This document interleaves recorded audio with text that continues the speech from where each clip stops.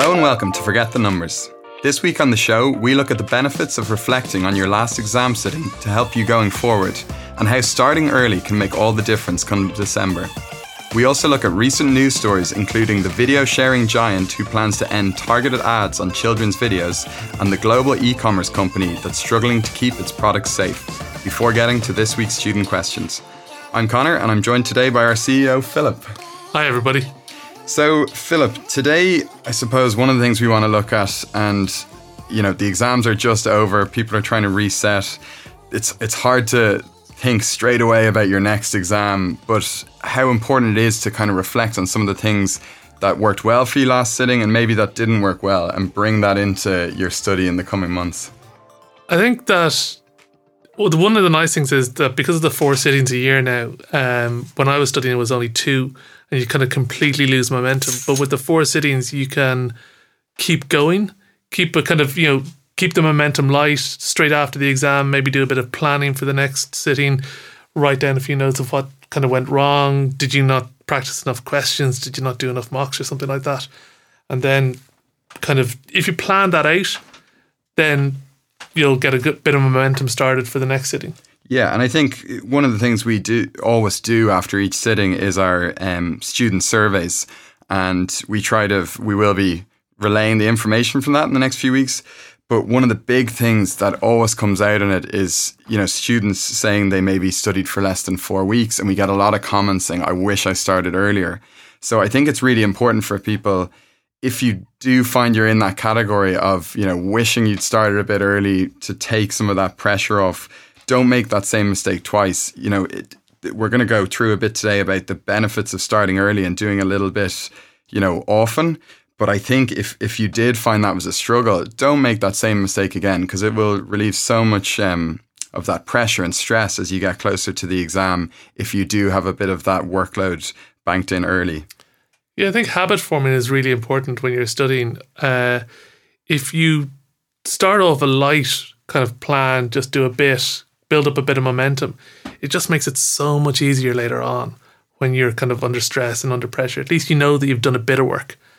Yeah, I think, and we, you know, that's something we'd often talk about, is that whole idea of building it into your routine.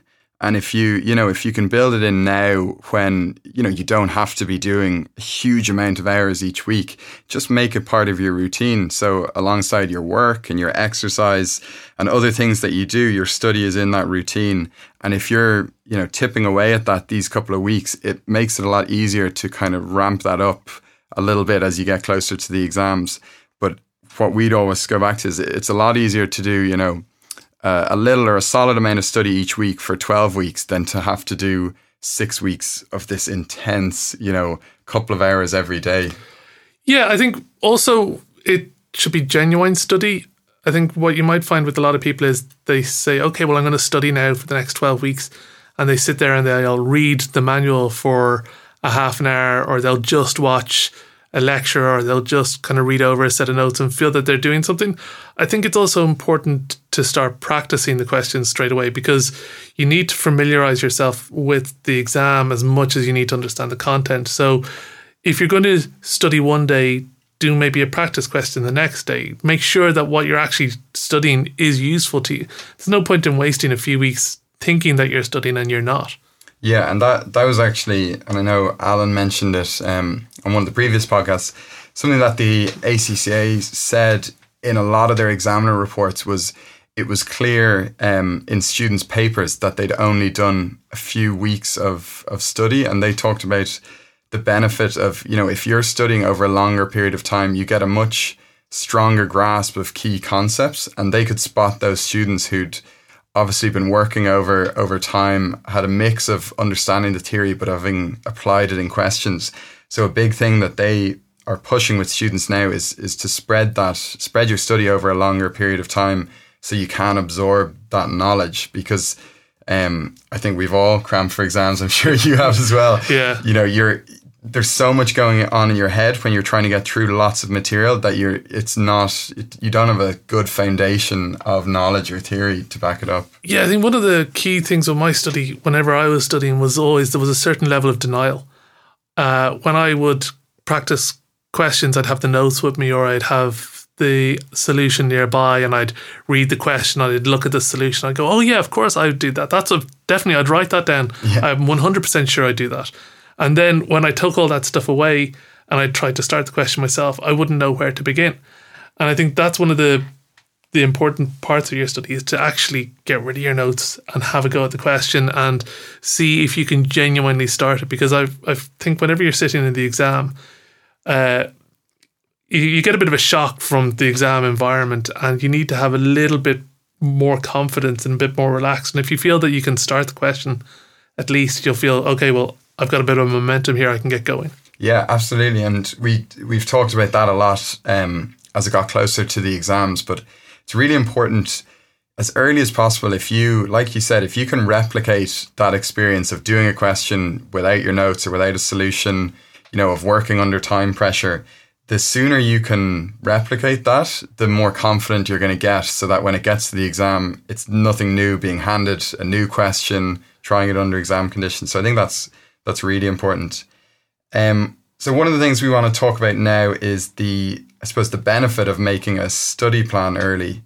One of the things that I'd say is, for people starting a new exam, and these courses, there's obviously a lot in them. And when you look at a syllabus, there's a lot of topics and they can become quite daunting. But really, when you break it down into a plan, it becomes so much more manageable. So for your own, motivation and to de-stress yourself, just having that plan, a plan of attack for the next couple of weeks to get you through that material, to get you through all your question practice, I think that just makes a huge difference for students' mindsets. Yeah, it can be overwhelming when you see a new syllabus, especially if you are later on in the exam cycle and you suddenly encounter a whole massive course. If you see it earlier, you'll be a bit more comfortable with it, you'll be a bit more relaxed, and you can just get started. Yeah, and it's something on our weekly webinars we often talk about, particularly at this early stage, is, students when they go on a new course, sometimes they just don't really know where to start, and then they end up doing nothing. Whereas I think as a starting point, if you download your the interactive study timetable, which we have for all the courses, you'll see how manageable it is, how you can get through the material, what's the best way to approach the material. And we've talked quite in detail about how we design those, but it does come back to that point Philip had about, incorporating question practice and testing yourself into your study. So it's not about just watching videos for 8 weeks. It's all about looking at a new topic, testing yourself on that question, maybe attempting that same question again, and then really getting a good understanding of that topic. So as a starting point for everyone, we would be pushing you towards those study plans, even just for your own sake, because I think everyone's seeing that. When you can see a course, how it's broken down, over the weeks leading up to the exam, it just does become a lot more manageable. I think there's two things that are nice about the timetables. Is one, you need to you get a sense of what content needs to be covered each week, how much needs to be covered, but also being told which question to do alongside it. Yeah. I always found it that if you're studying a topic and you're going through past papers or something like that, finding a relevant question, or you might start a question, then you find it's not relevant. So having the question listed beside it is very useful. Yeah, and I think that point on routine that we came back to, when you can see, the amount of work that you need to get through within a week, it becomes a lot easier to plug that into your kind of broader weekly plan or your calendar. So, if you look at that and you think, these are the videos I need to watch, the questions I need to do, the MCQ tests I need to do, you can suddenly start looking at your week when you have time, even if it's just an hour on your lunch or before work or in the evening, you can start to plug in that amount of work. And what you'll find is it's actually, if you're starting now, those study timetables are a very manageable workload that, they've been designed with someone who is working in mind, the kind of modern young professional who has lots of different commitments. So it becomes, the sooner you start, the easier and less of a burden on your own time that this is. If you can build it in now, it's no real burden. You just need to look at it as part of your routine. I also think it's important to remember that if you're waiting for exam results, a lot of people say, oh, well, I'll start studying when I know what my next exam is. Because LearnSignal is access to all courses, if you start studying for your next exam now, even if you don't get the result you want in the middle of October, you can swap over and there's no risk of, there's no additional cost, there's no kind of transfer of issues. You just get started on the exam that you have to repeat, and you might even be able to do the 2 exams together and still keep up your momentum and get through your qualification quicker, because at least you'll have laid the groundwork for the new course as well. Yeah. And I think, and we always come back to this point, students are very worried about, how it eats into their time, their social life, and they don't have time. But, if you spread it over the full 12 weeks, you'll still have plenty of time for all the other aspects of your life. Whereas if you leave it for 6 weeks now, it means that 6 weeks leading up to December, you're going to have no time for anything, because you're going to be trying to catch up on everything. So you're actually making your week is going to be nicer for the next 12 weeks rather than sacrificing this 6 weeks where you just have to solely focus on study. But even if you say to yourself, okay, well, I'll study twice as hard for the 6 weeks as I would over the 12 weeks, you still don't give yourself enough time to build up that kind of muscle memory of how to practice your question, how to get a question started. And that's really, really important. Yeah, absolutely. So I suppose our final point on that is, do have a look for those. You'll find all those study timetables up on the course resource section of your course page.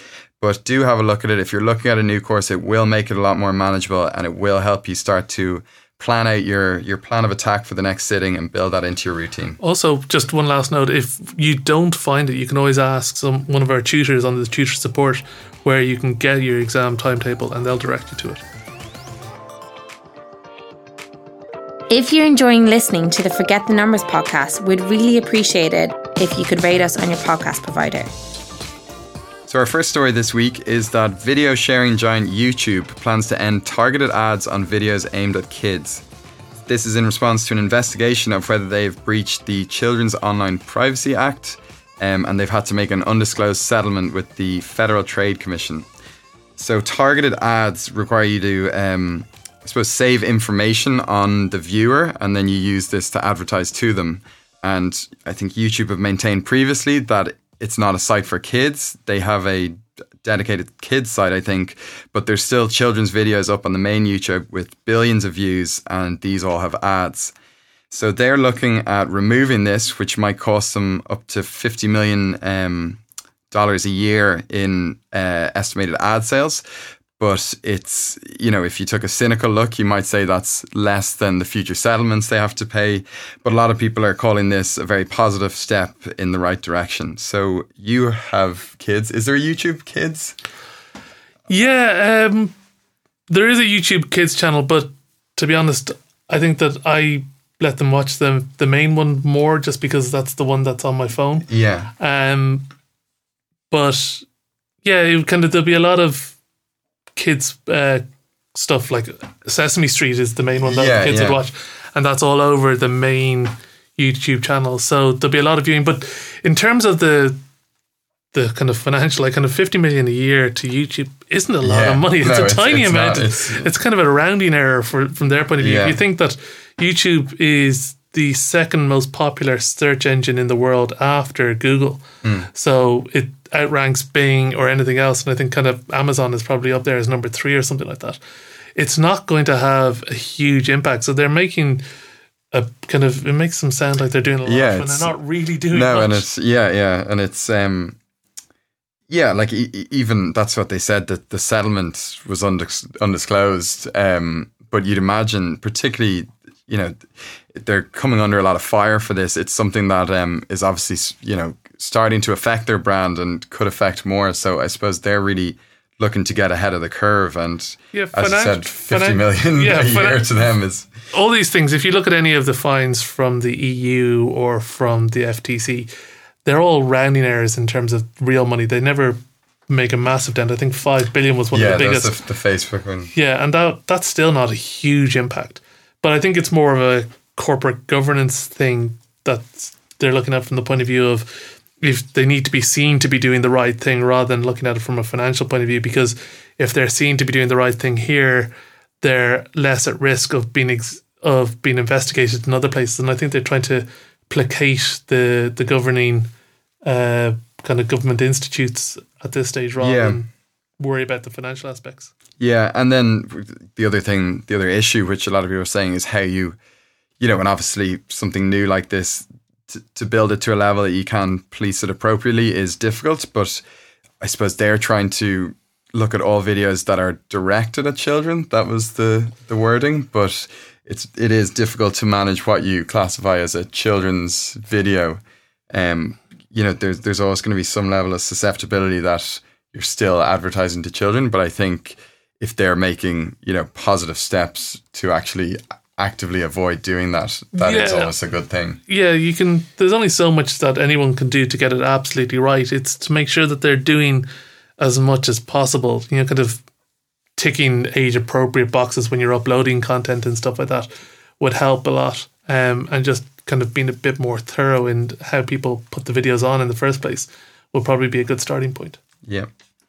So another story, which is in a kind of similar situation here, another big company coming under fire, but this is to do with Amazon, who have got a lot of negative criticism for its failure to address fake and unsafe products which are on their site from third-party sellers. So the Wall Street Journal did an investigation and found thousands of products which have previously been deemed unsafe, have been banned, are banned, you know, on other sites, or are inappropriately labelled, that are still, you know, available for sale on Amazon. You also have this issue of counterfeit products that are undercutting the price of other vendors. So you often hear people say, well, I'll just get that on Amazon for a fraction of the cost. But in lots of cases, they're buying unsafe products which have failed to meet safety regulations, you know, that other vendors have to adhere to. So it looks like Amazon are starting to get that Facebook moment where suddenly they're, you know, being made very accountable for their content that they have. But obviously that's, you know, for a company like them, they should be. Yeah, I think the place to look for Amazon is to look to China for this, because Alibaba was the first site to really encounter this kind of a problem where they had massive issues with counterfeit products. There was loads of brands who were complaining directly to Alibaba about, you know, kind of Gucci knockoff bags being sold by vendors and stuff like that. And they had to do a lot of work on policing and managing their site to make sure that the genuine product was what was being sold. Now, they haven't got it right, but I think that they put a lot of time and effort into making it better.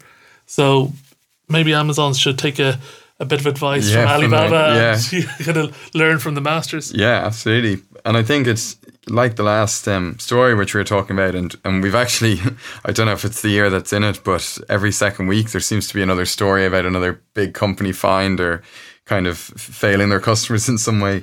But, you know, there's obviously huge implications for their brand. And if Amazon lose that trust of people, you know, going to them ahead of other providers, there's huge implications for them.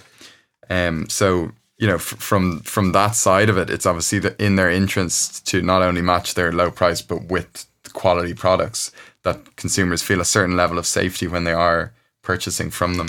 Yeah, see, there's two scenarios with discounted pricing on Amazon.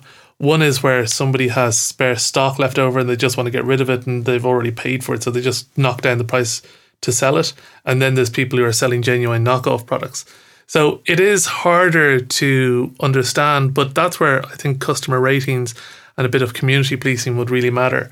Because if the customer ratings are high on somebody, but they're selling the product at a low price, that should be a bit of comfort. Whereas if somebody has poor ratings and they're selling something at a low price, that should be a kind of a red flag. Yeah. And I think, I don't know the ins and outs of this, but I saw one story where I wonder if you've heard, someone made an Amazon bestseller book, but when people got it was actually an empty book, or there was one page, but by kind of manipulating reviews and different things on it, they were able to become this Amazon bestseller. And then when it was getting more sales, it got more traction. And this is the kind of the algorithms and the stuff that is going on in the back of Amazon, because people are now working out how to manipulate those. There was one scenario with a book that I think was for sale for $13 million. And there was one copy of the book available, and there was one person who was selling it. And then there was another guy who had a much better ranking on Amazon. And what he was doing is he was pricing it at 10% above the other seller, and then he was going to buy from that other seller and distribute it because he had the better ranking. So what the other guy was doing was that he was marking the price at 95% of the highest price. And so the algorithms were propping each other up. So it went up to 13 million for the book.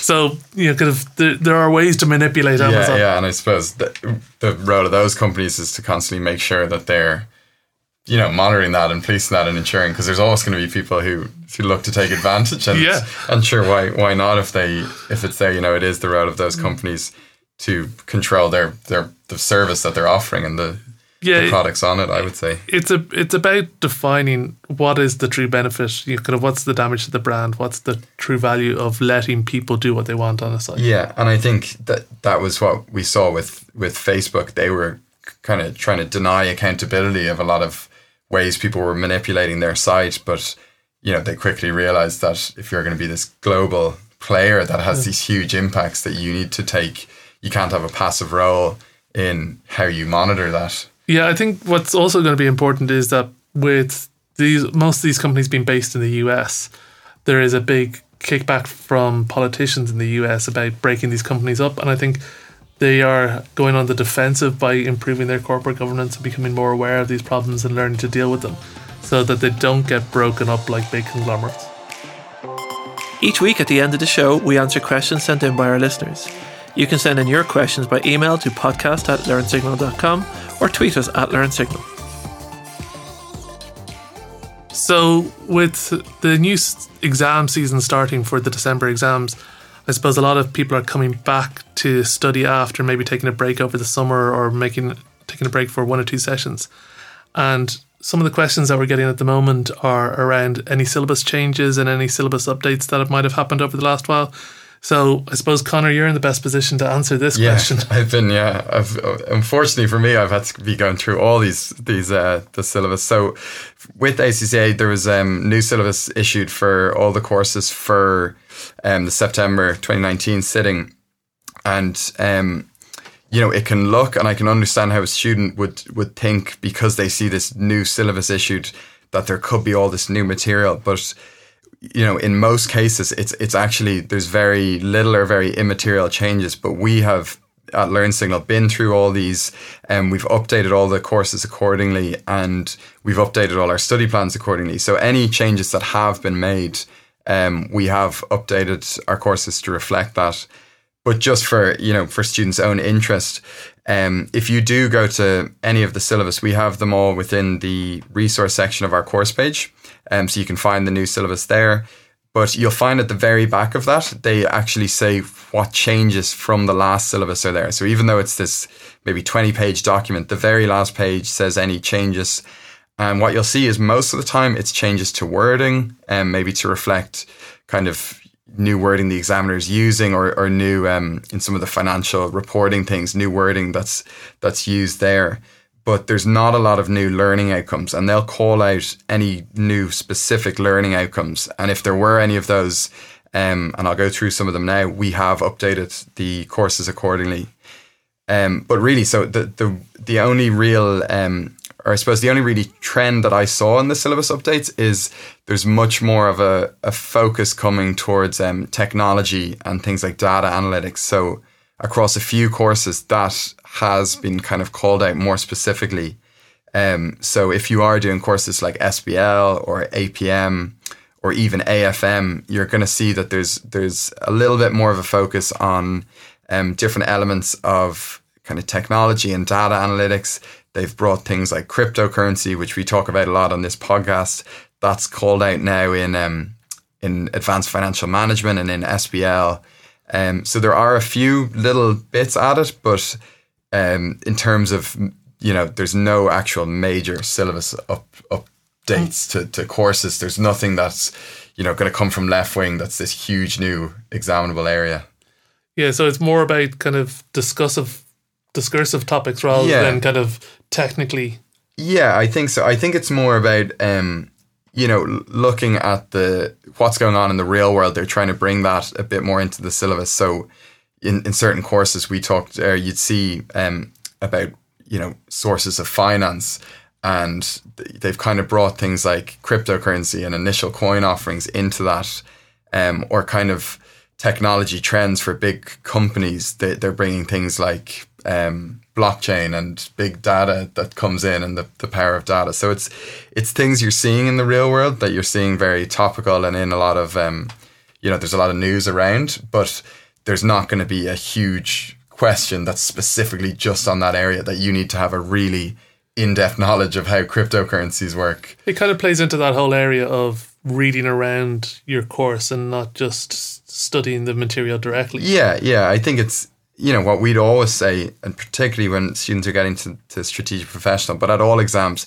it's trying to, look at that in a real world situation. And in all the exams, you're given scenarios of companies and they try to reflect real world situations. So it's trying to have that mindset of, what it's really like. And what was interesting for us looking at the new syllabus updates is when we were putting together our CPD courses, a lot of the syllabus updates actually reflected courses which we were making for CPD, which there's a lot of demand for, again, around those elements like blockchain and cryptocurrency that have become so topical. So it is kind of, once again, you can see it's reflecting the real world and what real professionals are looking to find out. Yeah, it's becoming a big part of accounting firms, is kind of looking at the whole how to use blockchain, how to use these tools that are now becoming available. I know EY are going to be doing some blockchain work as well over the next while. So kind of these topics are very relevant to work, not just to kind of the exam. Yeah, and I think that reflects what the bodies are trying to do. The goal of ACCA is obviously to be bringing out the strongest professionals, and they're going out into the workforce. So employers in the workforce want people who understand these relevant topics. So that, which is great to see, that is starting to be reflected in the different syllabus. So I think we'll finish up there today. A big thank you to Philip for coming on. We might get him back before too long. But yeah, I think our big takeaway from today is, those benefits of starting early, and, how important it is and how it'll actually save you stress in the long run. So if you're looking for a way to start, we would point you towards those study plans, which you'll all find available. But as Philip said, if you do have any questions on the study plan, you can go to the LearnSignal site at any stage and ask our tutors. So best of luck with getting back into the study, and we'll see you again soon.